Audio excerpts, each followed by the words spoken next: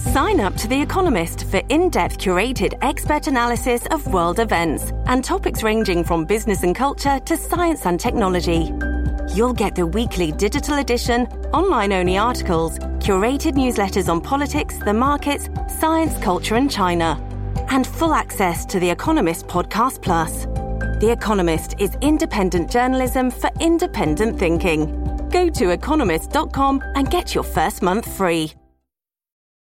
Your brain needs support, and new Ollie Brainy Chews are a delightful way to take care of your cognitive health. Made with scientifically backed ingredients like Thai ginger, L-theanine, and caffeine, Brainy Chews support healthy brain function and help you find your focus, stay chill, or get energized. Be kind to your mind and get these nootropic chews at ollie.com. That's OLLY.com. These statements have not been evaluated by the Food and Drug Administration. This product is not intended to diagnose, treat, cure, or prevent any disease. The Gist is brought to you by Squarespace, the all-in-one platform that makes it fast and easy to create your own professional website, portfolio, and online store. For a free trial and 10% off, visit squarespace.com and enter offer code GIST, that's G-I-S-T, at checkout. A better web starts with your website. It's Wednesday, September 3rd, 2014. From Slate, it's The Gist. I'm Mike Pesca. And now introduce you to a news topic that takes you on a thrilling roller coaster ride with every word I utter. The geckos. The space geckos. The Russian space geckos. The Russian space geckos involved in a study of sexual habits are dead. Okay, kind of fell off a little bit at the end. But yeah, these Russian space geckos who were invited to have sex in outer space, basically demanded that they have sex in outer space. They froze to death. That's the top theory. Or perhaps they questioned Putin's foreign policy. That's also a competing theory. But they are dead. There were 5 of them, possibly frozen. Although, of course, if you want to smear anyone in Russia, what you do is you say that they died from freezing. I mean, you go off the list of brave cosmonauts and onto the list of the shamefully weak in the eyes of any Russian if you freeze. So that would play into maybe Putin wanted to smear them and have them killed. Anyway, I've got really not a lot to go on there. What I do know is that the landing apparatus of the Photon M satellite returned to Earth as planned today. It fell into a region of Russia, but the entire crew of geckos was dead. I, for one, suspect foul play. So you had 5 geckos, right? So there was one odd gecko out in this Barbarella-esque celestial sex romp. Did that gecko plot revenge? Did he set it all up to look like an accident?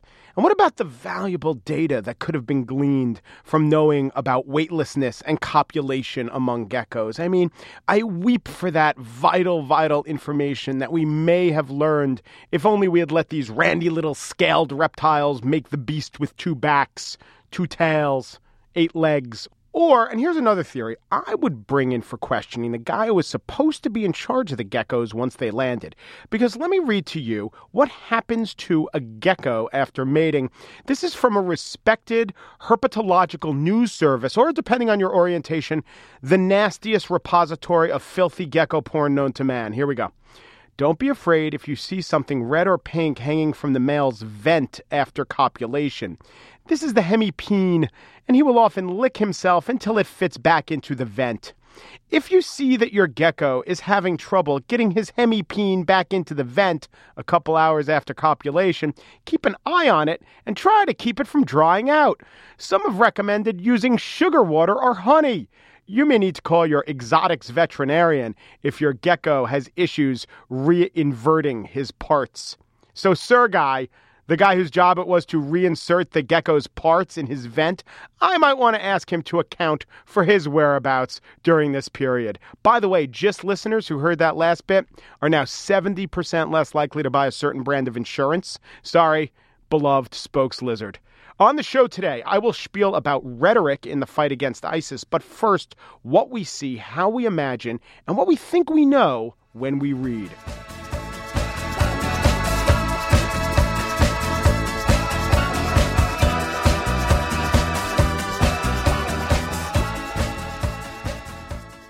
If I say to you, walk into a house, take a right, and what do you see? Well, you probably didn't concoct a house from your imagination. You probably thought of a house, and I bet the house you thought of was the one that you grew up in.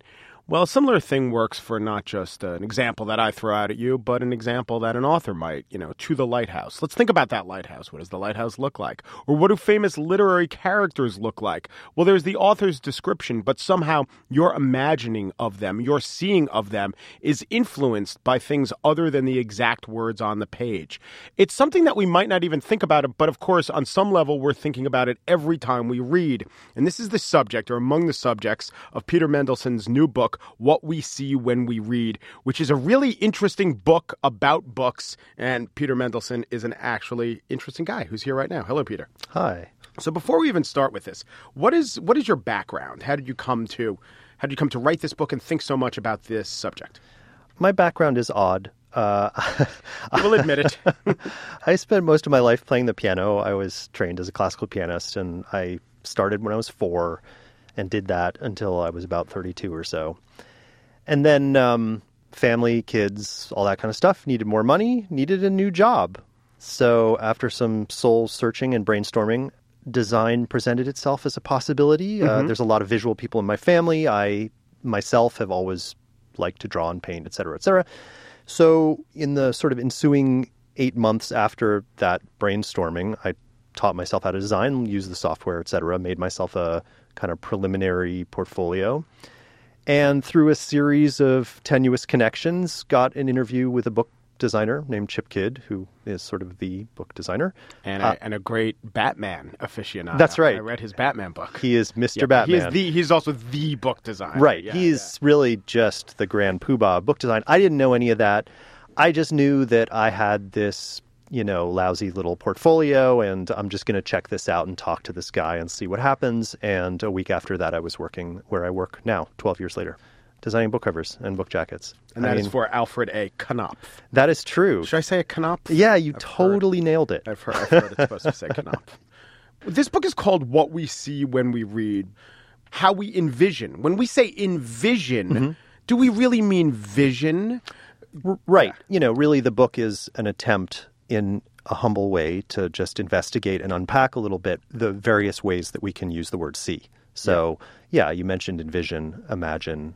Ultimately that investigation brought me to the realization that there is no form of seeing that isn't mediated in some way. Even optical seeing, even me looking at you in this podcast booth right now is mediated in some way. And it's mediated by my memories and my proclivities.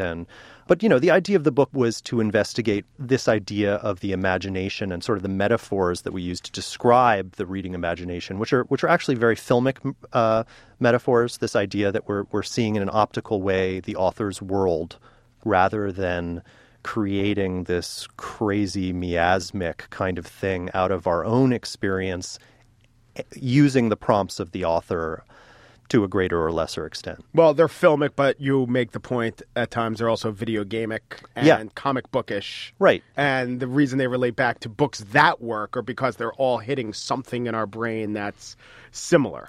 Although, the interesting thing about reading, I think, is that we, as opposed to, say, video games, we imagine reading as being a medium in which we have no agency.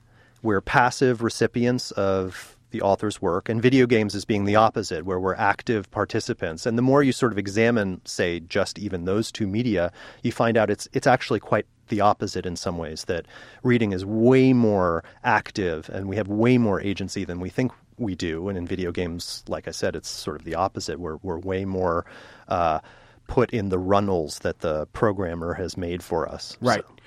It's funny, we've all read so many books, and maybe we haven't even stopped to think about a few basic things. Here you're asking us to consider how we read and how we take in information, what we see when we read.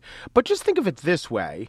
What other art forms go at the exact pace as dictated by the audience? I can't really think of one. Obviously, anything performed when you were a pianist, people couldn't hear it differently than how you played it. That's right. Unless they listened to it a time and a half. So, it all happens exactly at the pace of the audience. And that's unique, and I think that's profound, and that has something to do with what you're writing. Yeah, it is unique, and it is profound. And what's interesting to me about it is that we don't look back on the reading experience the way in which you just described it, which is true. We do have that extremely tight control over the pacing of a book as we read it, but we imagine that it is the author's pacing, that the author takes us through at a breakneck pace, or it's a more sort of meditative kind of book. And there is some control that an author exercises in terms of the amount of detail, the complexity of the language. Reading is different from those other media in another way as well, which is that there's direct sensory input. Mm-hmm. In the sense that when you're hearing music, you're hearing the sounds. Mm-hmm. And when you're looking at a piece of art, your optic nerve is picking up the colors. But when you're reading, there is another step, which is that you're looking at something. And then there is this, I don't want to use the word mystical, but there is this incredible metaphysical transmutation into something that you describe as being sensory material, which may not be. And as you point out in the book, Proust and the Madelines, you can't really remember a smell. In fact, of the senses, you could close your eyes, you can see daffodils, but you can't remember a smell. Yeah. And there are some senses that can you really feel? You could remember how something feels, but you're not feeling it. This is a really interesting question. First of all, I'm very lucky enough to know a neuroscientist who specializes in smell. He appears in the book at one point. And I remember he came over to my house one evening for a dinner party, and we all had this sort of furious argument about what it means to remember a smell. And he was basically trying to tell us that you can't, in a truly visceral way, recall a scent. You can remember that it smelled. You can remember the feelings that you had. Right. I remember I was covering post-Katrina, walking into the fetid bathrooms of the Superdome after it had been abandoned. I smell it as we speak. Right. And you think so. But I almost retched at that moment. I can't bring myself to almost retch now because I'm not really remembering the smell. Although there's this other interesting thing, which is that, and it creates a bit of a regression, but is imagining that you're imagining qualitatively the same thing as imagining? And again, I'm a book cover designer. I'm not a neuroscientist or a philosopher of mind, so I'm not really equipped to talk about mental content in this way. But it may just be that thinking that you do something is, in fact, as good as doing it. My friend, the neuroscientist, would disagree. He says that there's actually real qualitative differences between those two things, and there's an evolutionary reason for that false alarms are actually a big deal in the animal kingdom. And so you really want to be able to distinguish between something that is, a counterfactual and something that's actually occurring. Right, because even if you're reading The Snows of Kilimanjaro or some other book with danger, you're not going to die. Right. And so this is why the false alarms are important in nature, less than a book. So a tangible example from your book. What does Anna Karenina look like? Well, for me, or... Well, this is an example. Right. Someone listening to this, if they've read Anna Karenina, they're thinking of what someone looks like. Okay, so everybody who's listening to this, picture Anna Karenina in your mind's eye for a second, and then I'll tell you what Tolstoy says about her. She's plump. She has a mustache. She has tightly curled black hair, and she has little hands. That's what you got.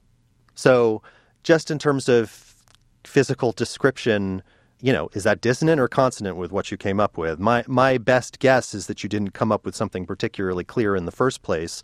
The Anna Karenina that you're thinking about is more an accumulation of traits that are not visual, but rather have more to do with her interactions with the other characters in the book that are probably more psychological and emotional. One of the great things that fiction does that no other medium does as well is describe the inside out. Like, it's very good at introspection in a way that film is not. So your picture, as it were, of Anna Karenina is probably Anna Karenina from the inside out POV.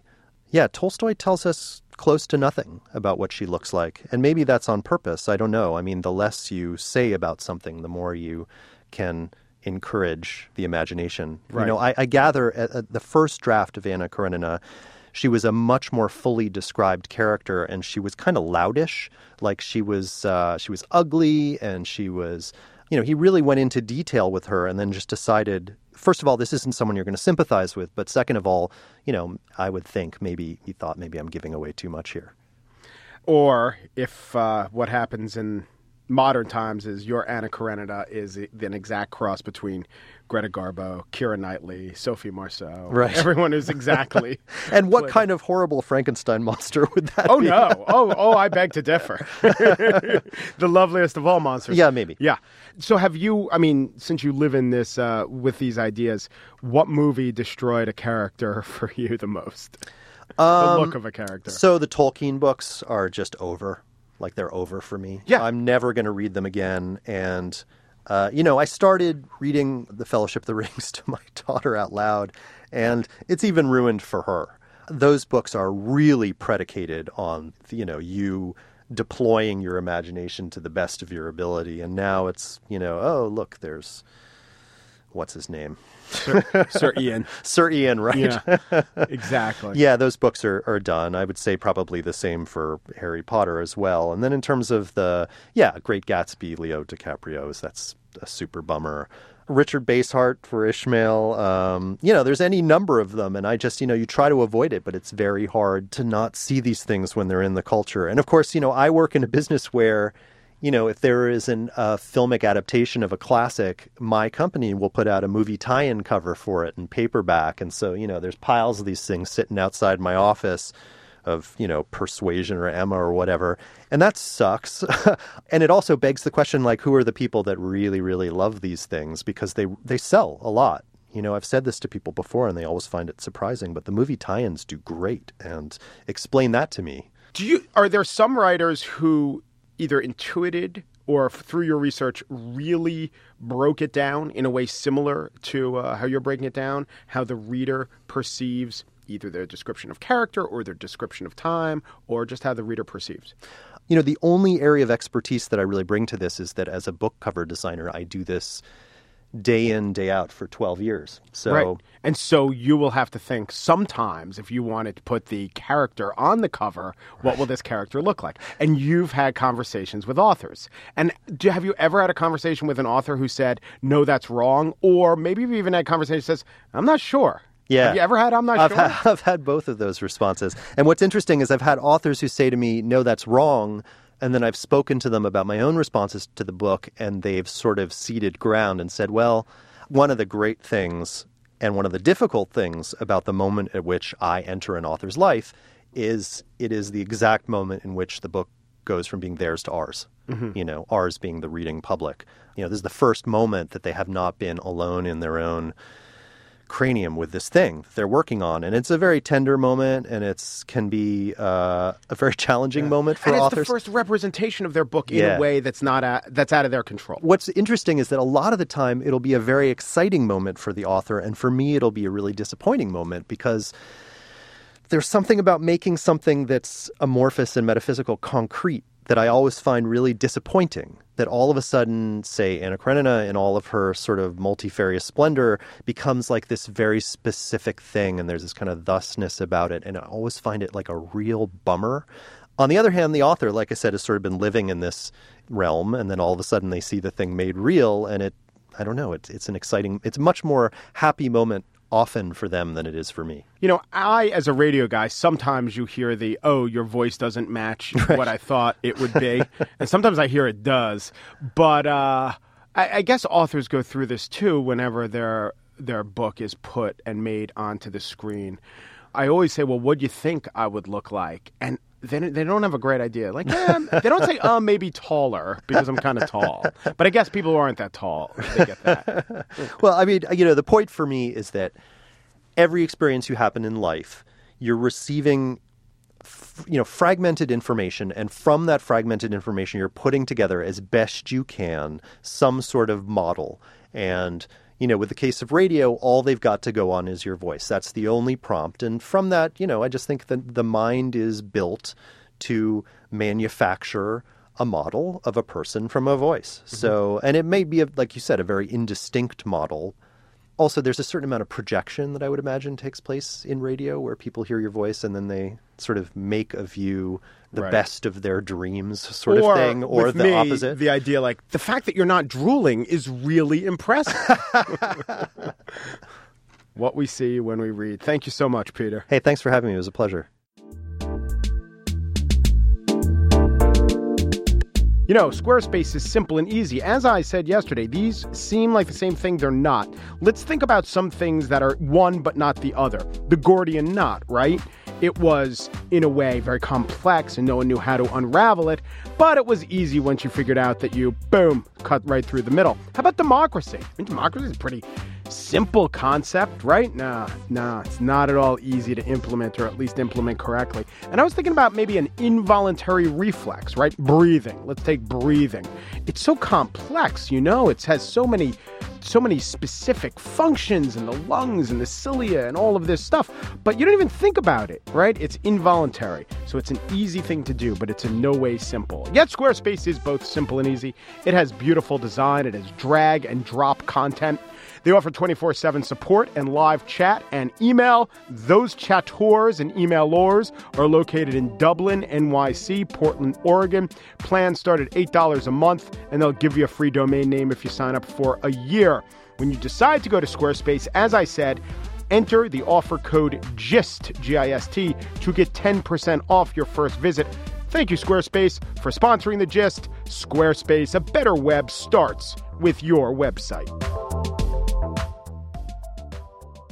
And now the spiel. For the last few weeks, the U.S. has been bombing ISIS, using over 100 airstrikes effectively, it should be noted. At the same time, the vicious Sunni militants have been issuing their most forceful propaganda sallies against the West. Perhaps that's not a coincidence. But as the U.S. strikes against ISIS on the battlefields, by the way, beating them, a fair-minded tactician would note, the U.S. has been losing the war of words. President Obama's rhetoric when it comes to the group that calls itself the Islamic State or ISIL or ISIS has been assailed unfairly. I'll document that, but also predictably and to a large extent effectively. The president's words have been used against him, as when he said this last Friday in a news conference. I have consulted with Congress throughout this process. I am confident that as Commander-in-Chief, I have the authorities to engage in the acts that we are conducting currently. As our strategy develops, we will continue to consult with Congress, and I do think that it'll be important for Congress to weigh in, and or that our consultations with Congress continue to develop so that the American people are part of the debate. But I don't want to put the cart before the horse. We don't have a strategy yet. Clearly, what he's saying is that one day we may get to the point where we ask Congress for some sort of authority to strike within Syria, but we're not there yet. The press conference was full of details about what the White House's strategy is. The problem is that the strategy is not airstrikes within Syria, and it's not soldiers in Iraq, and it's not indiscriminate bombing of huge swaths of foreign land. Now, when I say that's what the problem is, I don't mean it's a shame that the U.S. isn't aggressively attacking ISIS in Syria. I mean, aggressive action is a discernible point on the timeline of decisions. An act may be debatable, but almost as importantly, it's definable. Taking any action is much easier to justify, explain, sell, spin, or flat out lie about than not taking action. Not taking action also, that never ends. Electing not to fight seems indistinguishable from not making a decision at all. So a positive, affirmative stance not to intervene can be portrayed as dithering or paralysis. Complicating this even more in the case of ISIS is the fact that the president actually hasn't made a decision whether to act or not to act. He's still deciding. Or, if you're not a fan of the president, he's not deciding. It's easy to confuse the two or to purposefully conflate the two. So the no strategy phrase, that was a stray bit of rhetoric from the president last week. Late last year, when the New Yorker's David Remnick interviewed him, President Obama made an analogy to a junior varsity basketball team. Asked about this recently in a White House press conference, Press Secretary Josh Earnest attempted to put the full quote in context. The president said, quote, "I think there is a distinction between the capacity and reach of a bin Laden and a network that is actively planning major terrorist plots against the homeland versus jihadists who are engaged in various local power struggles and disputes, often sectarian." This has been interpreted as the president dismissing ISIS. And not just by White House critics. Andrea Mitchell, hosting Meet the Press, put the question to Democratic Senator Dianne Feinstein. The president back in January told the New Yorker magazine, David Remnick, that ISIS is the JV team. That was clearly wrong. Well, I think it's wrong, too. I think it's a major varsity team, and if you want to use those kinds of monikers. And so to clarify, in fact, the president never said ISIS was the JV team. We just heard the entire quote. He was talking about al-Qaeda remnants, which are, in fact, weak, partially because they were overrun by the stronger ISIS.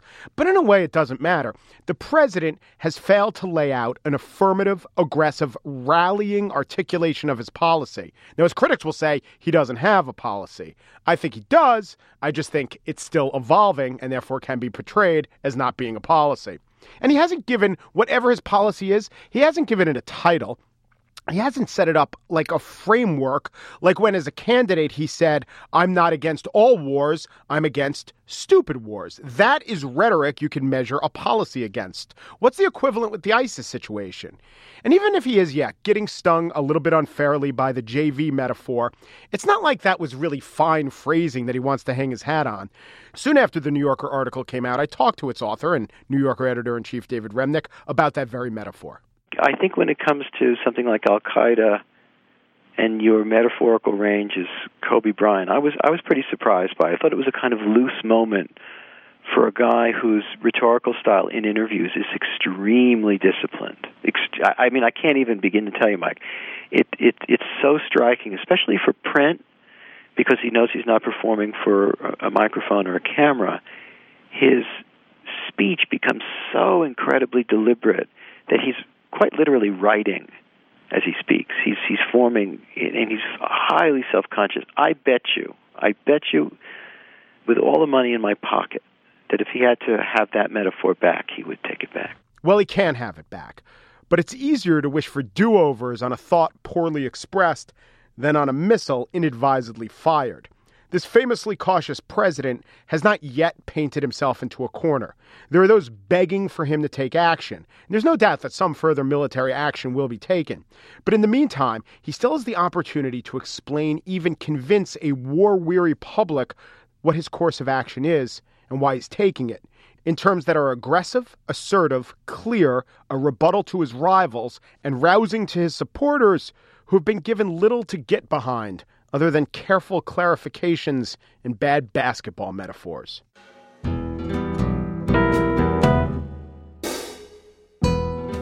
And that's it for today's show. Andrea Silenzi is the producer of The Gist and the brains behind an experiment to measure the effects of introducing a frenemy into a population of teenage bonobos.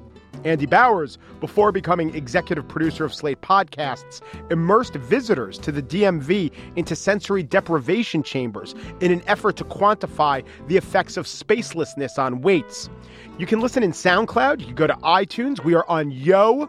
So you get the app, you sign up for the word podcast. That's us. We're podcast. As soon as The Gist is up, you'll get yo'd to that effect. You could also go to slate.com/gist email and sign up for our email there. And you can play the show right off your email. We're on facebook.com/slate gist. And our Twitter feed is Slate Gist. Email thegist@slate.com. I, Mike Pesca, am best known for my one-man production of the complete works of Henrik Ibsen, staged on the Mir space station. Ben Brantley said the setting did tend to undercut the gravity of the proceedings. I stand by that. Thanks for listening.